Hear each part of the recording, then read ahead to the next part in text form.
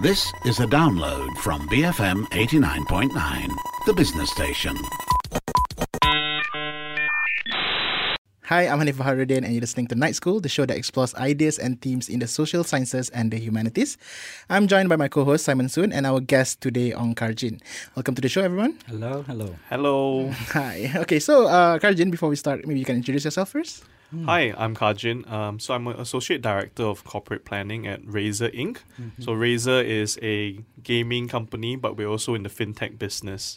So I guess my interest here today is, bridging the real quote-unquote world and the virtual world that people often think gamers occupy. Yep. Okay. So what's this world? Is this the virtual world that we're talking about? This world right here? Well, I guess it's interesting you mentioned that, right? Because here we are, the three of us are speaking in a physical room. Yet the listener here is listening to us. So, and when they are listening to it on their radio, they don't think that we live in the radio. We occupy a space in their mind, a virtual space. They don't imagine us on the studio. They don't imagine us in the radio. We occupy this third liminal space, an imaginary space. And people have argued that that is, in fact, a virtual space. The space between telephone lines, so to speak. When it comes to the word virtual, people tend to associate it with the digital world these days, right? But it doesn't necessarily have to mean that, right? No, you can go back to the other meaning of the word virtual, right? So they say this is virtually there, meaning it is almost nearly there, right? So there's another meaning of the word virtual. And so another meaning of the word virtual world is a world that is almost there in reality, yet is not quite. There's a gap. And it's this gap between the virtual and the real that allows these two worlds to coexist. So what fascinates you about this virtual world? Are you a digital native, for example? Are you specifically interested in cultures that emerge from the kind of digital revolution that has happened in the recent times? Or what sort of spurred your interest into looking at the virtual? Yeah, well, I think admission is I'm a gamer first and foremost, right? So I grew up playing role-playing games mostly. I played the MMORPGs, massively multiplayer online role-playing games like World of Warcraft, EverQuest. Did you ever have a time that you played actually Dungeons and Dragons? Yes, Dungeons and Dragons. Actually, it came into Dungeons and Dragons after I discovered digital computer games. But I found that it was very similar, right? You're occupying a character that you've invented and you become another person, so to speak. But my kind of interest and kind of why I was so intent on exploring the gap between these two things is because, when you grow up, your parents tell you, don't play so many video games lah. Spend time in the real world, get to know real people. And I always felt that this was an unfair characterization because when I think back, and I think if you take it out of games and you just ask people, what are some of your most life-changing moments? What are some of your most fond memories? It's time spent reading. And I contend that when you read, you're actually entering someone else's virtual world. Listening to radio, watching TV, consuming media, or interacting online. And that's a virtual space. And why shouldn't it be as real, as important as going outside to play? Right. So you're asking us to really start thinking about the virtual as a space of sort of interaction, right? Exactly. What then sort of allows for this kind of interaction to happen? You mentioned online sort of gaming as one kind of platform, but I also sort of understand other than role-playing sort of games, there are different kinds of sites or different sort of platforms that would allow for maybe different kinds of virtual relationships to emerge. Are you exploring those as well? You hear stuff about the dark internet. The dark web, right? The dark web. In the old days, there was such a thing as the mailing list. Yes. GeoCities. In the earlier days, there was stuff like, MIRC. ICQ. Yes. The little flower petals. Right. Yeah. I think you hit it right on the nail when you say the virtual is very related to the social, right? Because when people think about virtual now, they think, it has to do with technology first and foremost, right? The immersiveness of a TV screen that is so big it consumes your peripheral vision, or virtual reality goggles and all that. But I would say that, that's not the thing that really makes virtual world so compelling. It's the social aspect. It's the sociality of becoming another person and the exhibition of that person. So when you scroll on Instagram, I contend that you are participating in a virtual space occupied by virtual personas, and you are also presenting a virtual self. You are an avatar of yourself, not your real quote-unquote self. If there is such a thing. If there is such a thing. Right. And I think if you want to really go back to it, right, so I would contend that this kind of sharp division that people always put between what is real and what is virtual is a very post-Enlightenment Western conception. If you look at Plato, for example, Plato and his very famous allegory of the cave, we're in the cave and we're looking at shadows.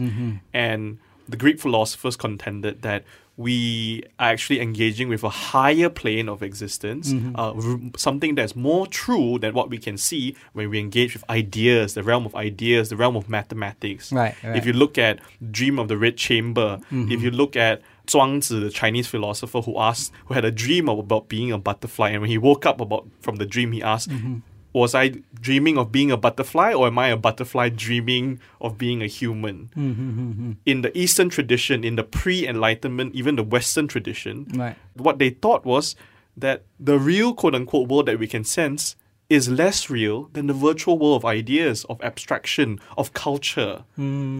I see. Yeah. Actually, I mean, that sort of like brings to mind, I mean, what do you then think to sort of like bring it back to sort of the question of technology? What do you think then of what actually Web 2.0 then enables, right? I mean, the kind of like binary that you've set up, it's very clearly sort of like spelled out in like the early sort of like use of the internet. You have to sort of like sign in, it dials up, and then you enter into another world. And this world is quite separate from our sort of like lived everyday sort of reality. But with Web 2.0 sort of like technology enabling that whole sort of like almost instant vacillation between the virtual world as well as the world that we live now in the form of, say, a mobile handphone that is a 4G mobile sort of like handphone. How is this collapse more sort of like, is it sort of like moving towards what you've sort of like just described, a less kind of like pronounced demarcation of reality according to a kind of hierarchy in which the physical sort of like world is more authentic versus this other persona projected kind of like interaction as more a semblance of this reality. So I think when we look at, for example, anthropological studies of digital cultures, World of Warcraft interviews, Second Life, people who play all these virtual worlds and occupy avatars, the term they often use is bleed through. This is when... Have you heard of that before? Yeah, bleed through is when like your virtual persona, details of your real life bleed through to your virtual world. Right? So what does that mean? Does that mean a slippage on some level, or is that an intentional sort of I think it's a kind of like, the borders are never concrete. Right. They're always porous, right? So there are real world things that seep into there. Like one of the most famous incidents that caught the attention of economists early on was that in Second Life, people were selling land, virtual land, for real US dollar money. And even now today, the entire economy of the digital economy of downloadables and virtual items is a huge industry. So that kind of bleed through, economic bleed through happens. But there's also cultural bleed through where terms from video game land has become real, where Reddit communities and the things they talk about, whether it's incels, whether it's extremist groups having their little communities, is bleeding through to the real world. So I don't think this kind of neat demarcation makes any sense anymore when we're seeing in the real world every day there's bleed-through effects that affect real people and real societies. Okay. It's a false dichotomy. Right. Do you think that it's intentional though? Because sometimes when you think about how people create their own personas, especially online, right, whether through social media or whether through their own avatars, it tend to be very aspirational or make-believe, right? And aspirational is also sometimes quite contentious because sometimes you purposely create an evil persona online to sort of like live this different life, right? So I wonder whether sometimes it's organic or intentional in its purpose. Yeah, I think that when people play these roles, there's been anthropological studies on it, and people often revert or come back to what is easiest for them, which is being themselves. Right. They may represent shades of themselves, but they're always representing shades, not entirely different people. Right. So, and if you want to take it away from games and say, I am different on LinkedIn than I am on Instagram. I would not bring my Instagram artsy self taking fancy photos of coffee to LinkedIn where I'm posting, I'm at this tech conference, blah, blah, blah. Right. And that is already a shade of self-representation. But if you want to take it one step further, you're different with your family than you're with your friends hanging out in the mama at 12 p.m. Right. You're different with different people in different settings. Right. Those are other selves coming through. And the virtual self, I think, is facilitated by technology in that you are able to have this simultaneous representation.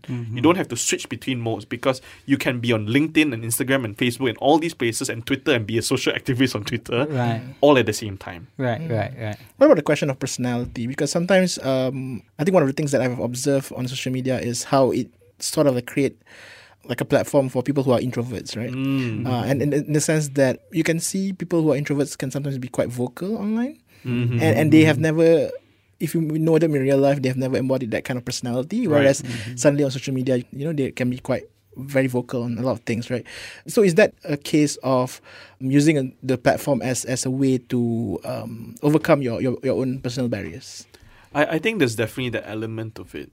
So, for example, in virtual reality, I'll use virtual reality as an example because it's the most extreme end of this fidelity, right? When you say VR, you mean the that goggles and all that fancy things, immerse yourself lens, immersing yourself. They have used this in therapy for PTSD survivors, right? Especially in war zones. Right. It's exposure therapy, essentially. And they found that it works, right? These technologies are capable of tricking ourselves into thinking they are real. And I think if you take away the fancy goggles and all that, if you look at social media, there is this effect of we take social media. We don't say, this person on social media is fake. We may think that cognitively afterwards, but we often take it as real. It comes through. Right. Yeah. I used to remember there was a very different internet culture in the 1990s, right? Where you're almost able to become anonymous rather than collapsing all these different sort of personality into a range of sort of personality spectrum that you then sort of occupy according to whichever platform that you use to interact with different people. There was a time where I guess the internet offered that kind of anonymity. Is that space no longer possible? Given that I think what happens when you have that kind of anonymity is that you are also sort of given an opportunity to almost radically assume a different identity, right? Where does that sort of possibility lie today? Is that on the retreat? Are there still pockets where people are able to sort of live out that kind of sort of virtual existence? Or is that even valuable anymore? Do we even have to is that even worth sort of thinking about? Because it seemed like, even within the short history of internet, things have sort of changed so much. I think first off is to demarcate what is anonymous versus what is pseudonymous, right? Because I think the element of the pseudonym is actually very important. Because when you assume a pseudonym, it's not that you're not identifiable, right? You're not nobody. You are occupying an avatar, a different persona, and that persona can be consistent. Right. So you're carrying that name. And I would argue that the places where these kind of pseudonymity still exist is Reddit, for sure, right? And I think there's a reason why all these Reddit sub-communities are thriving, for better or for worse. Role-playing forums and games, certainly. Well, I think what has happened with, Facebook and, Facebook's policy of saying, no, you have to register with your real name, is a need for a perceived sense of security, right? 2, accountability. And 3, let's be frank, corporate control of data, right? If you're going to have drag 390 underscore whatever, and then you could be anyone. Yeah. But if you're, Simon Soon, then they know they can profile you, they can advertise to you. Yeah. So there is a very commercial element to this sort of like ending of complete pseudonymity as the primary digital identity on the internet. Yeah. Right. I mean, is privacy still like something that people talk about when it comes to, discussions about, the digital frontier? Is this something that is still sort of like valued? I know in certain sort of like activist circles, this is still something that is constantly, at least, activists are constantly sort of like making sure that this is an issue that is at least that they continue to sort of like fight for, right?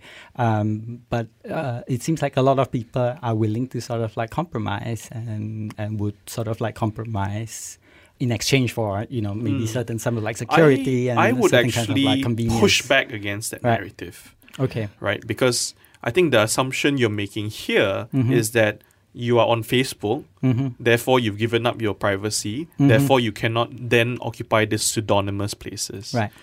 But you can have a Facebook account, you Or can have multiple. an Instagram account, you can have a Finsta, Right. a alternative I have Instagram no account. idea what that is. Okay. You can still have your Reddit things. And I think that's Right. what people are doing. They are maintaining Facebook and they are very conscious. People are very conscious. People of our generation, digital natives, are very conscious of what they put on Facebook, right?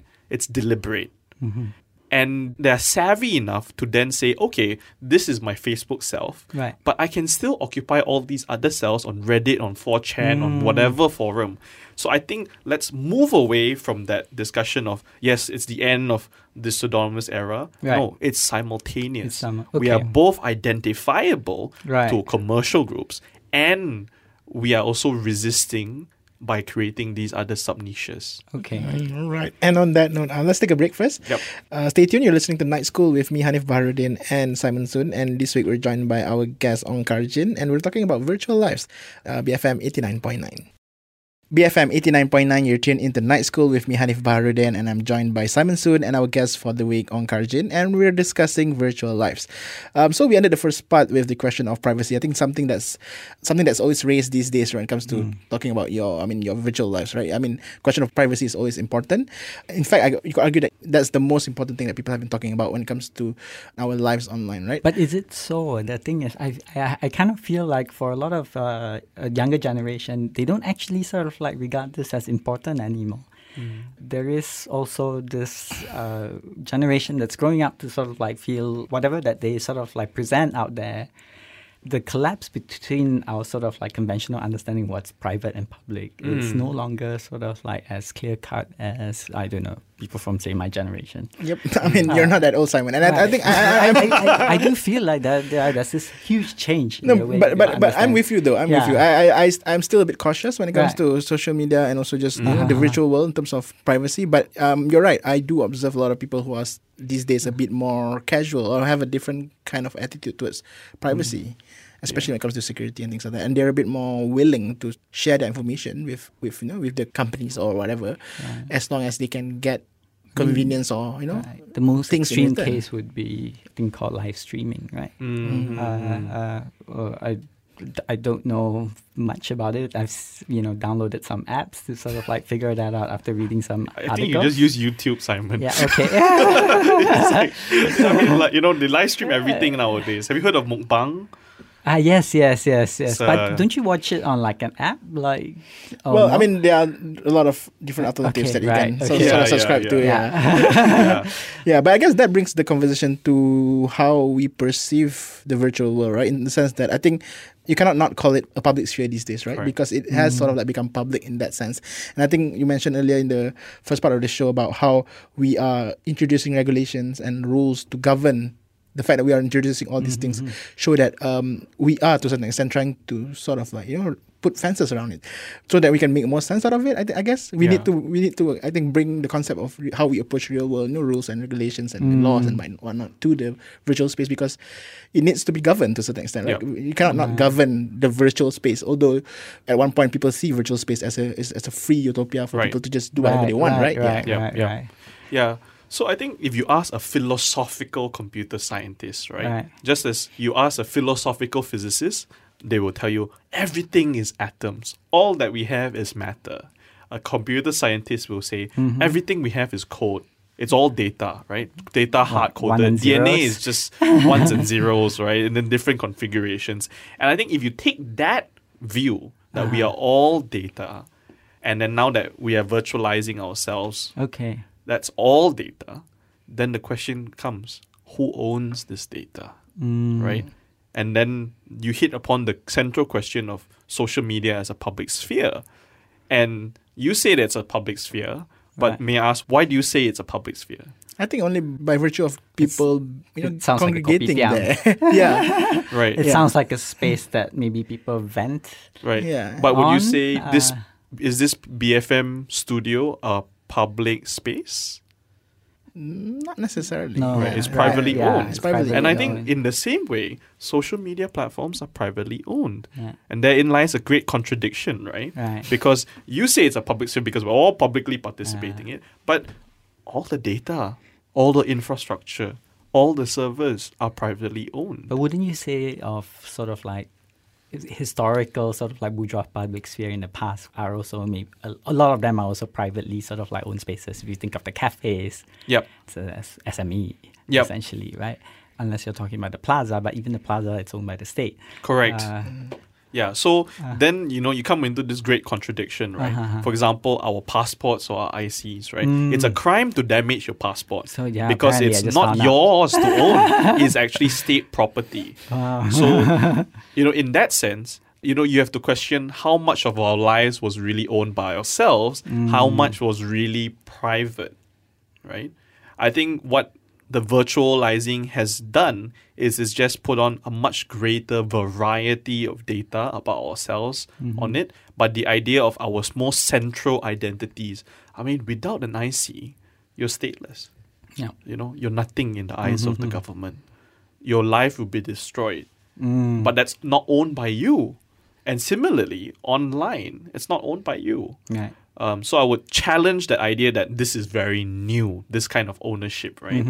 But I think the next question to ask, right, is, okay, now that we've accepted that, maybe it's not that new or whatever, what can we do? What is the effect of virtualizing more and more ourselves, our pictures, our birthdays, our relationships, the entire sort of, miasma of our life just thrown into virtual space?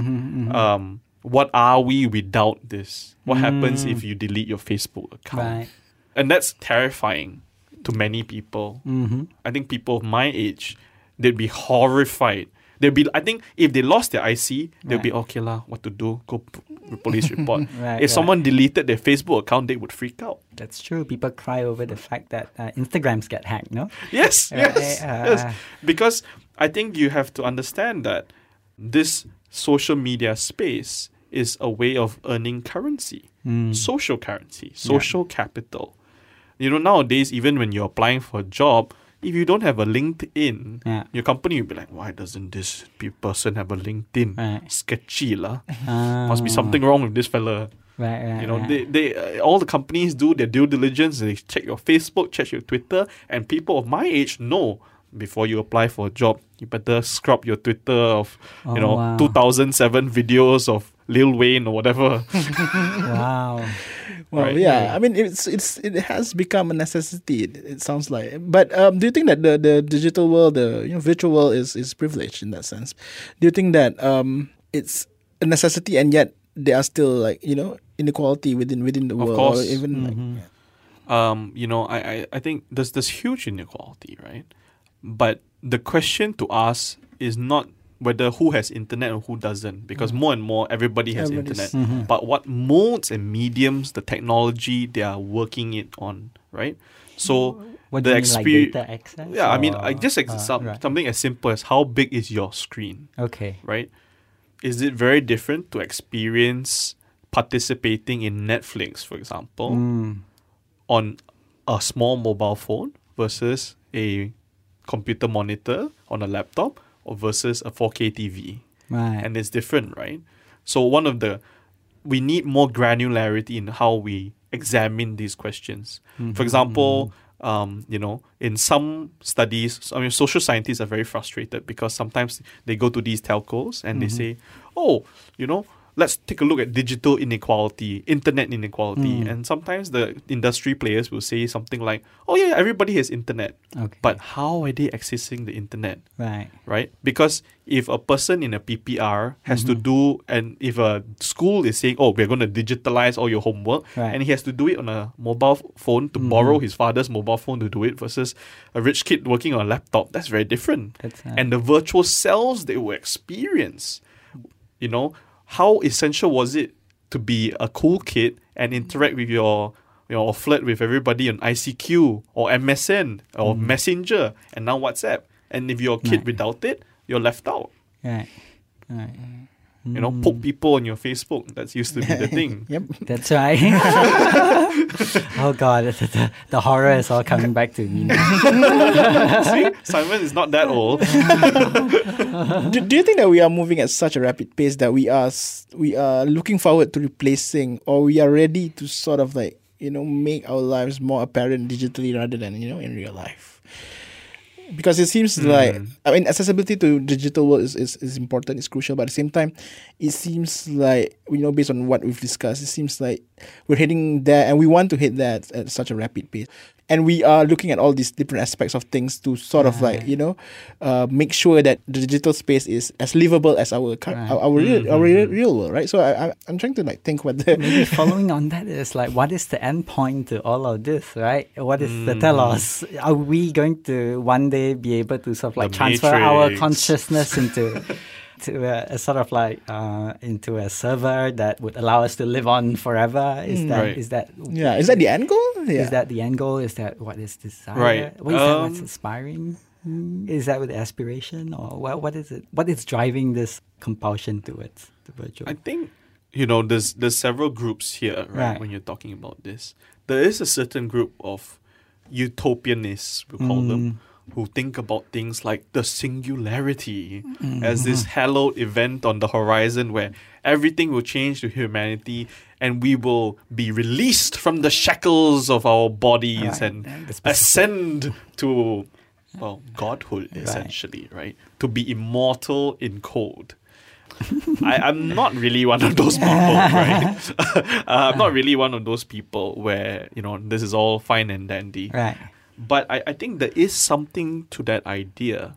The idea that we can live more and more and more and more in a virtual space Right. instead of a real world.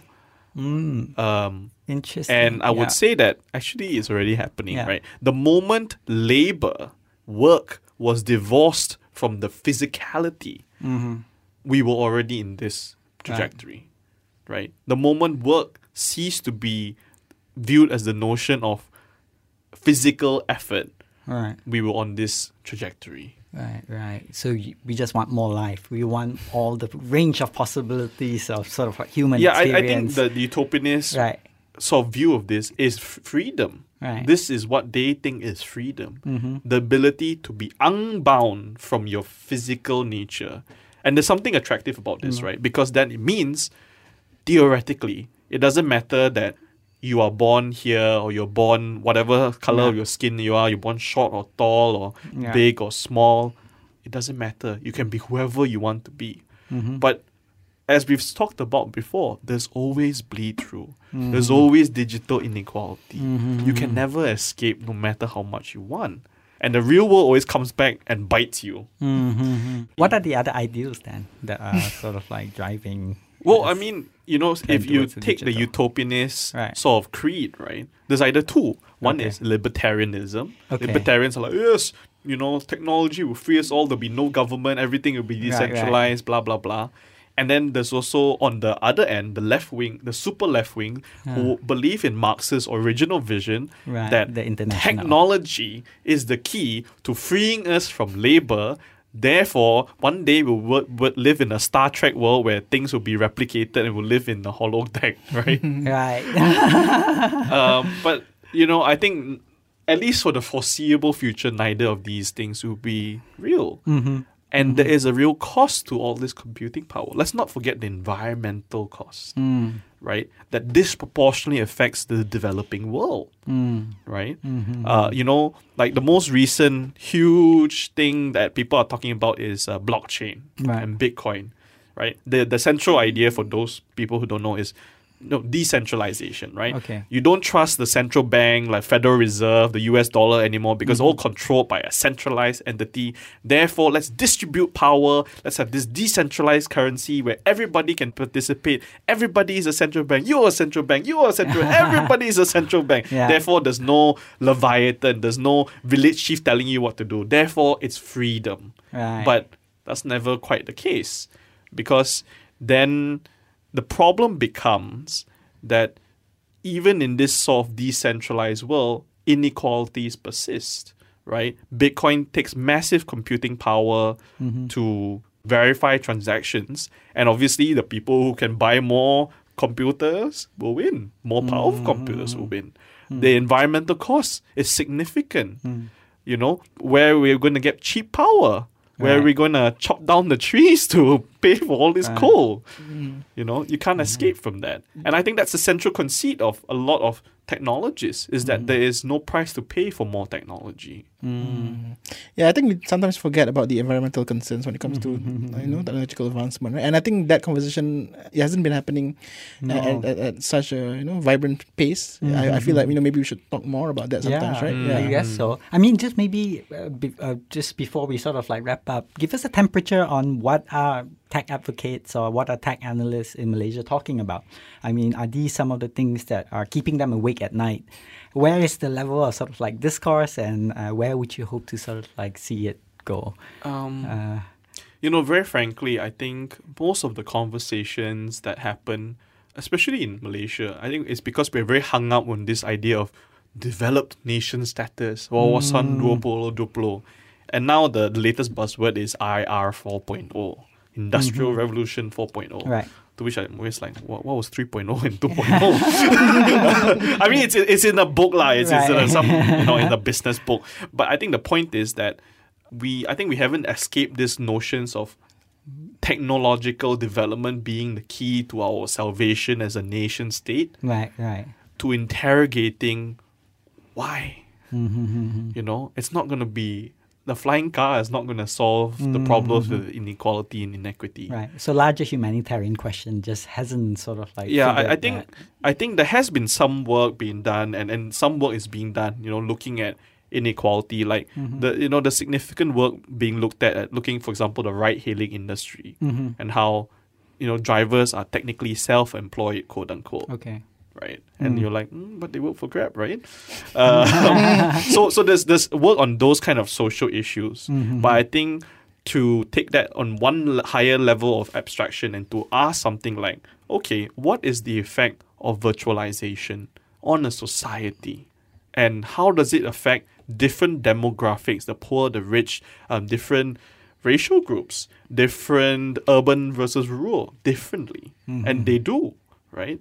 What is the effect on a public sphere and public discourse when traditional media moves to social media and that social media actors are writing in very different ways? These questions are not interrogated on. And I really hope that there'll be more avenues. And, thank you to BFM for hosting this, right?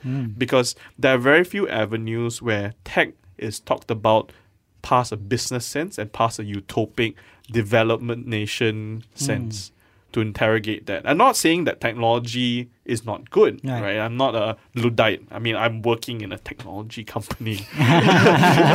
But what I'm saying is that we have to interrogate why we're doing these things.